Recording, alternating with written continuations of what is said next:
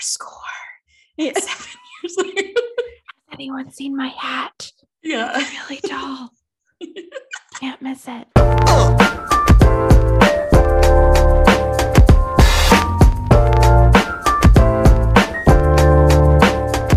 Hi, campers. Welcome to Museum Camp. I'm Megan. I'm Madison. Welcome to Immature History. It's your weekly dose of Wikipedia and related knowledge base articles. Yeah, you're welcome. You're welcome. And Wikipedia, you are welcome for the donation I just renewed today. That's right. Brag. And all the publicity that we give you, honestly. Yeah. Oh my God.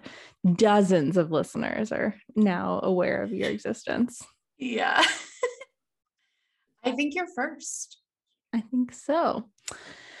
Well, keeping with our spooky theme, today we are headed to the White House because we are going to visit Lincoln's ghost. Oh. Yeah. Okay. I'm ready. All right, buckle in. Okay.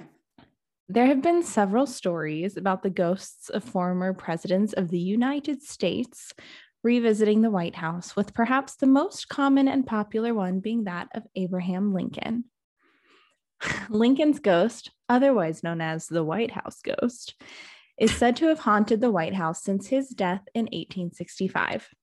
Lincoln's ghost has also been said to haunt many of his former residences in Springfield, Illinois, including his former law office. But there's so many ghosts in law offices. Oh, you know that there is. But also, ghosts just can go anywhere now? I guess. I also wonder, I don't know how the physics of spirits work. Can you sprinted out of Ford's Theater and went back home? Yeah. He's like, I gotta, my show's on tonight. I have to get home for this. For my programs. Yeah, my programs. All right. So the White House's most famous alleged apparition is that of Abraham Lincoln. One of Mumler's most famous photographs, we don't get any introduction to who Mumler is. Sure. Apparently shows Mary Todd Lincoln. A photographer, yeah. He's a photographer extraordinaire.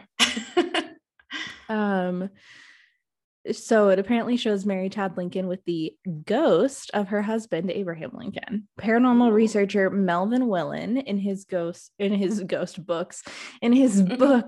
Ghosts Caught on Film, claims that the photo was taken around 1869 after Abraham Lincoln's death, and that Mumler did not know that his sitter was Lincoln, instead believing her to be a Mrs. Tundall. Willen goes on to say that Mumler did not discover who she was until after the photo was developed. The College of Psychic Studies, referencing notes belonging to William Stanton Moses, who has appeared in photographs by other spirit photographers, claim that the photo was taken in the early 1870s. Lincoln had assumed the name of Mrs. Lindahl, and that Lincoln had to be encouraged by Mumler's wife, a medium, to identify her husband on the photo. The image has been dismissed as being accidental double exposure. Although the image has been dismissed as accidental double exposure, it has been widely circulated. And the picture, I'm sure you've seen it. It's pretty spooky. It is Mary Todd Lincoln just like sitting there posing, and then there's like this very ghostly whisper of a man standing behind her who looks like Abraham Lincoln with his hands on her shoulders. I mean, here's the thing. Mary Todd, one spooky bitch. But another thing is like, why is your middle name Todd? Yeah. Like, Todd. It's just my big question. What's it short for? I feel like it would be short for something. Like, what's a female Todd short for? That's a, campers will let you noodle on that. You'll fill in the blank yourselves. Yeah, we're busy. Eleanor Roosevelt never admitted to having seen Lincoln's ghost, but did say that she felt his presence repeatedly throughout the White House, which is way creepier. She also said that the Roosevelt family dog, Fala, which is a dumb name, just any way around it. It's cute, but it's dumb. Would sometimes bark for no reason at what she felt was Lincoln's ghost. Hey, that's just dogs. Eleanor. Yeah, Dogs don't try to chalk bark. that up to ghosts. Right. They love to bark. It's That's one of the their main ways whole they thing. communicate. It's their Yeah. whole thing. President Dwight Eisenhower's press secretary, James Haggerty, and Liz Carpenter, press secretary to the First Lady, Lady Bird Johnson, both said they felt Lincoln's presence many times. But how do you know that it's Lincoln? That's my question. You don't. Yeah. I mean, or you unless truly you're don't. like, yeah, unless the way you're feeling it is just like you keep hearing whispers of like, I'm Abraham. Yeah, or like Lincoln. Our score. Yeah. 7 years later. Has anyone seen my hat? Yeah. It's really tall. Can't miss it. Yeah, you really can't miss it. Don't go to the theater. Yeah. So, I mean, we have to assume that that's how it all went. Yeah. Yeah. The former president's footsteps are also said to be heard in the hall outside the Lincoln bedroom. Lillian Rogers Parks stated in her 1961 autobiography, My 30 Years Backstairs at the White House, that she had heard them. Margaret Truman, daughter of President Harry S. Truman, said she heard a scepter. Nope. A scepter. Where are we, England? I just got illiterate for a second. He heard a specter rapping at the door of the Lincoln bedroom when she stayed there and believed it was Lincoln. Although maybe he used a scepter to rap at the door. We don't know. It's very possible. I wouldn't rule it out. And President Truman himself was once awakened by raps at the door while spending a night in the Lincoln bedroom. Hey, why was everyone sleeping in Lincoln's room? Have your own room, Harry. Just trying to get close. Yeah. Jeez, they're just doing seances constantly. Just so many seances. Several unnamed eyewitnesses have claimed to have seen the shade of Abraham Lincoln actually lying down on the bed in the Lincoln bedroom, which was used as a meeting room at the time of his administration. And while others have seen Lincoln sit on the edge of the bed and put his boots on. The most famous eyewitness to the latter was Mary Eben, Eleanor Roosevelt's secretary, who saw Lincoln pulling on his boots, after which she ran screaming from the room. Finally, a normal reaction from these people. Mm-hmm. Yeah. Others have actually seen an apparition of the former president. The first person reported to have actually seen Lincoln's spirit was First Lady Grace Coolidge, who said she saw the ghost of Lincoln standing at a window in the yellow Oval Room staring out of the Potomac. Hey, White House, can you just name rooms normally, please? Yellow Oval. Just call it the Lemon Room like the rest of us. Yeah, just call it the sour fruit room. But also, like, why are we naming rooms other than like dining room, living room, kitchen, bathroom? Yeah. If you've got a grandiose name for a room in your house, go fuck yourself. What's going on here? And like, why do they all need to be like, you can do a color or you can do a shape. So you can have like the blue room, you can have the red room, you can have the green room. You don't need the yellow oval room. Like, stop introducing. Unless there's a yellow square room also. Yeah. In which case you do need to differentiate.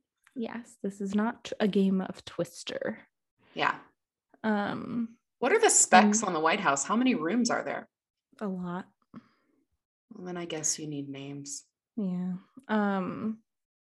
Well, that was I was gonna make a good joke there saying thank you for coming to my TED Talk, but thank you for coming to my Todd Talk because of Mary Todd Lincoln. It was not my best work. Wow, I loved it. Thank you. Theodore Roosevelt and Maureen Reagan and her husband have all claimed to have seen a spectral Lincoln in the White House. A number of staff members of the Franklin D. Roosevelt administration claimed to have seen Lincoln's spirit, and on one occasion, Roosevelt's personal valet ran screaming from the White House, claiming he had seen Lincoln's ghost. Perhaps the most famous incident was in 1942, when Queen Wilhelmina of the Netherlands allegedly heard footsteps outside her White House bedroom and answered a knock on the door, only to see Lincoln in a frock coat and top hat standing in front of her. She promptly fainted. Classic. What? British Prime Minister Winston Churchill loved to retire late, take a long hot bath while drinking a scotch, and smoke a cigar and relax. And honestly, same. Sounds heavenly. Sounds great, Winston. There is an account that on this occasion, he climbed out of the bath and naked, but for his cigar, walked into the adjoining bedroom. So classic. He was startled to see Lincoln standing by the fireplace in the room, leaning on the mantle.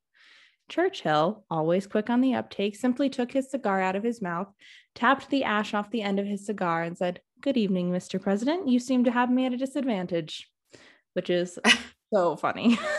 So classic Winston. Lincoln smiled softly as if laughing and disappeared. Churchill smiled in embarrassment. I mean, so descriptive. Sure. It's like I'm there. Lincoln's ghost was reportedly seen outside of the White House as well. In Loudonville, New York, Lincoln's ghost was said to haunt a house that was owned by a woman who was present, not president. Women can't be president. No, come on, Madison. They're too flighty. I know. At Ford's Theater when Lincoln was shot by John Wilkes Booth. Other Lincoln hauntings include his grave in Springfield, Illinois, a portrait of Mary Todd Lincoln, and a phantom train on nights in April along the same path his funeral train followed from Washington, D.C. to Springfield. So really, he is just making the rounds.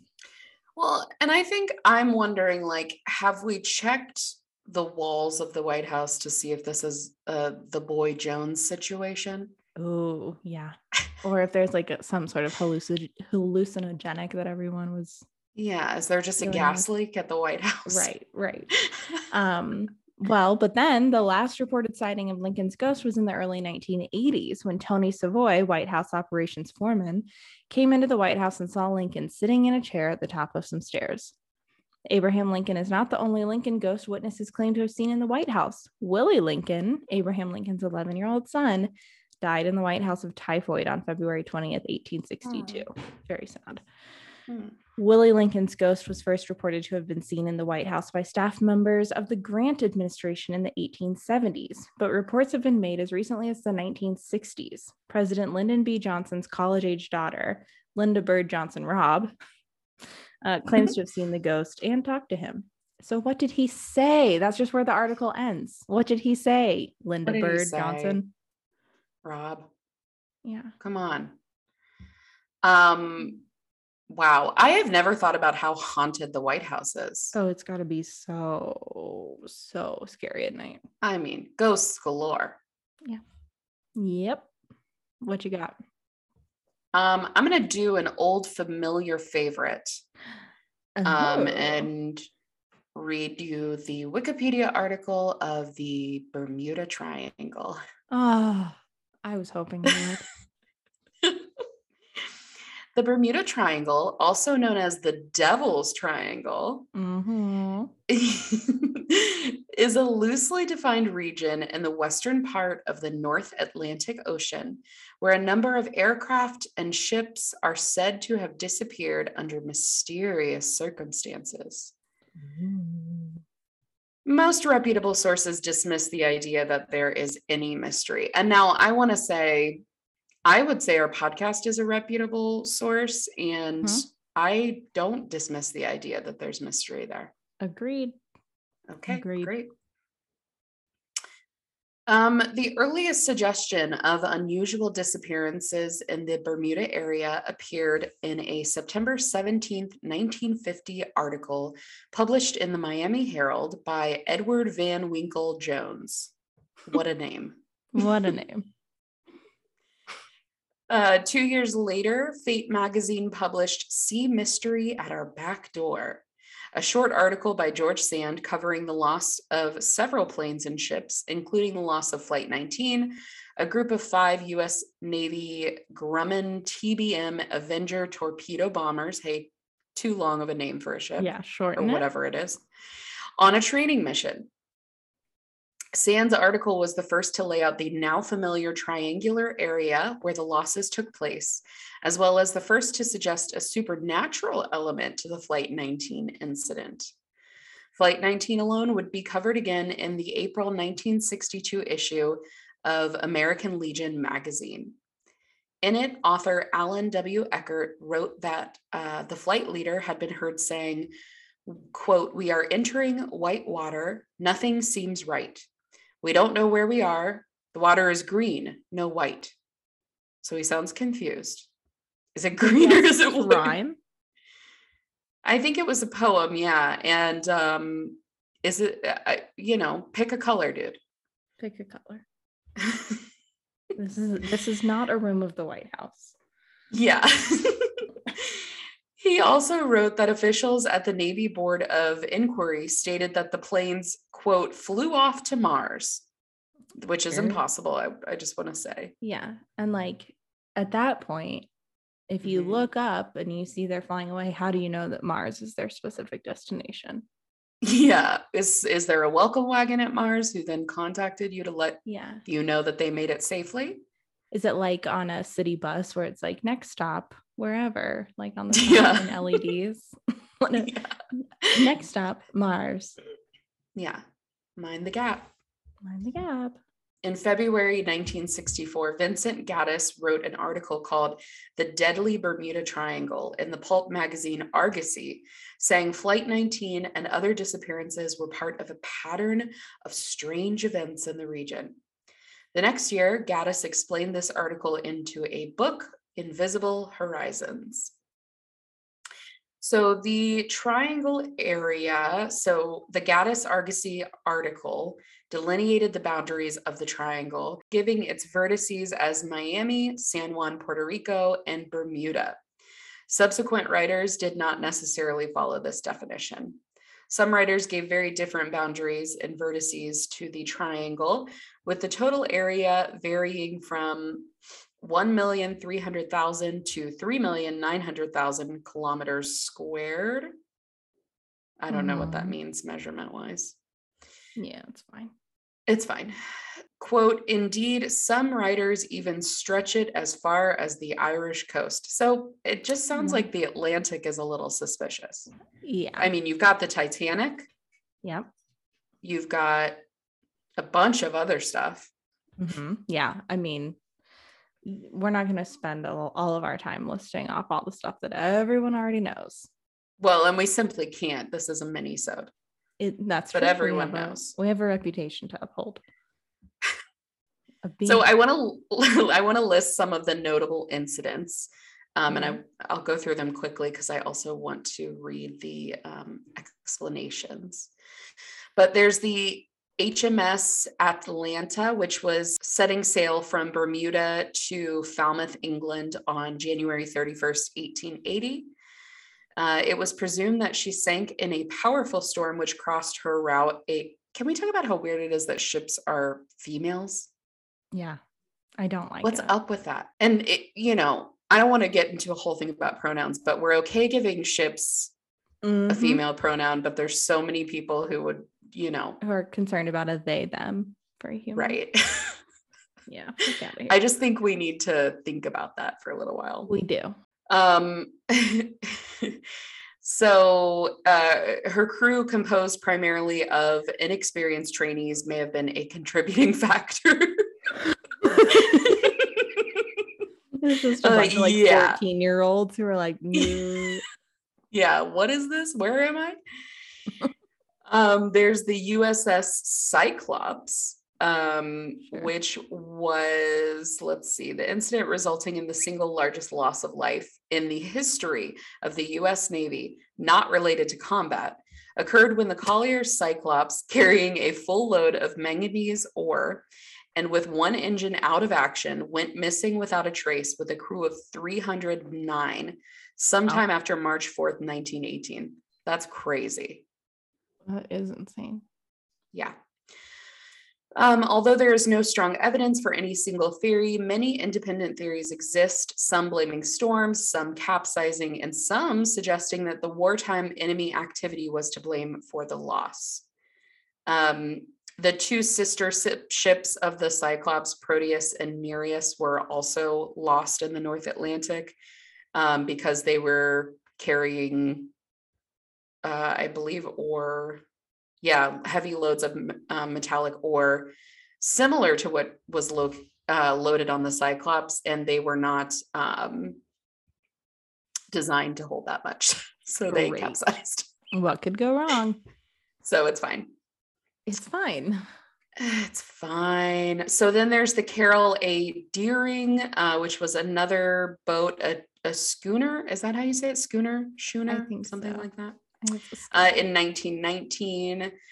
There is, of course, Flight 19, the Star Tiger and the Star Ariel, the Douglas DC-3, the Connemara 4, and the KC-135 Strato tankers. So just like hella ships and aircrafts. Like, what is happening here? Truly. So, hypothetical explanation attempts. First, we have paranormal explanations, which are my favorite. Yeah. Triangle writers have used a number of supernatural concepts to explain the events. One explanation pins the blame on leftover technology from the mythical lost continent of Atlantis. Ooh, heard of it.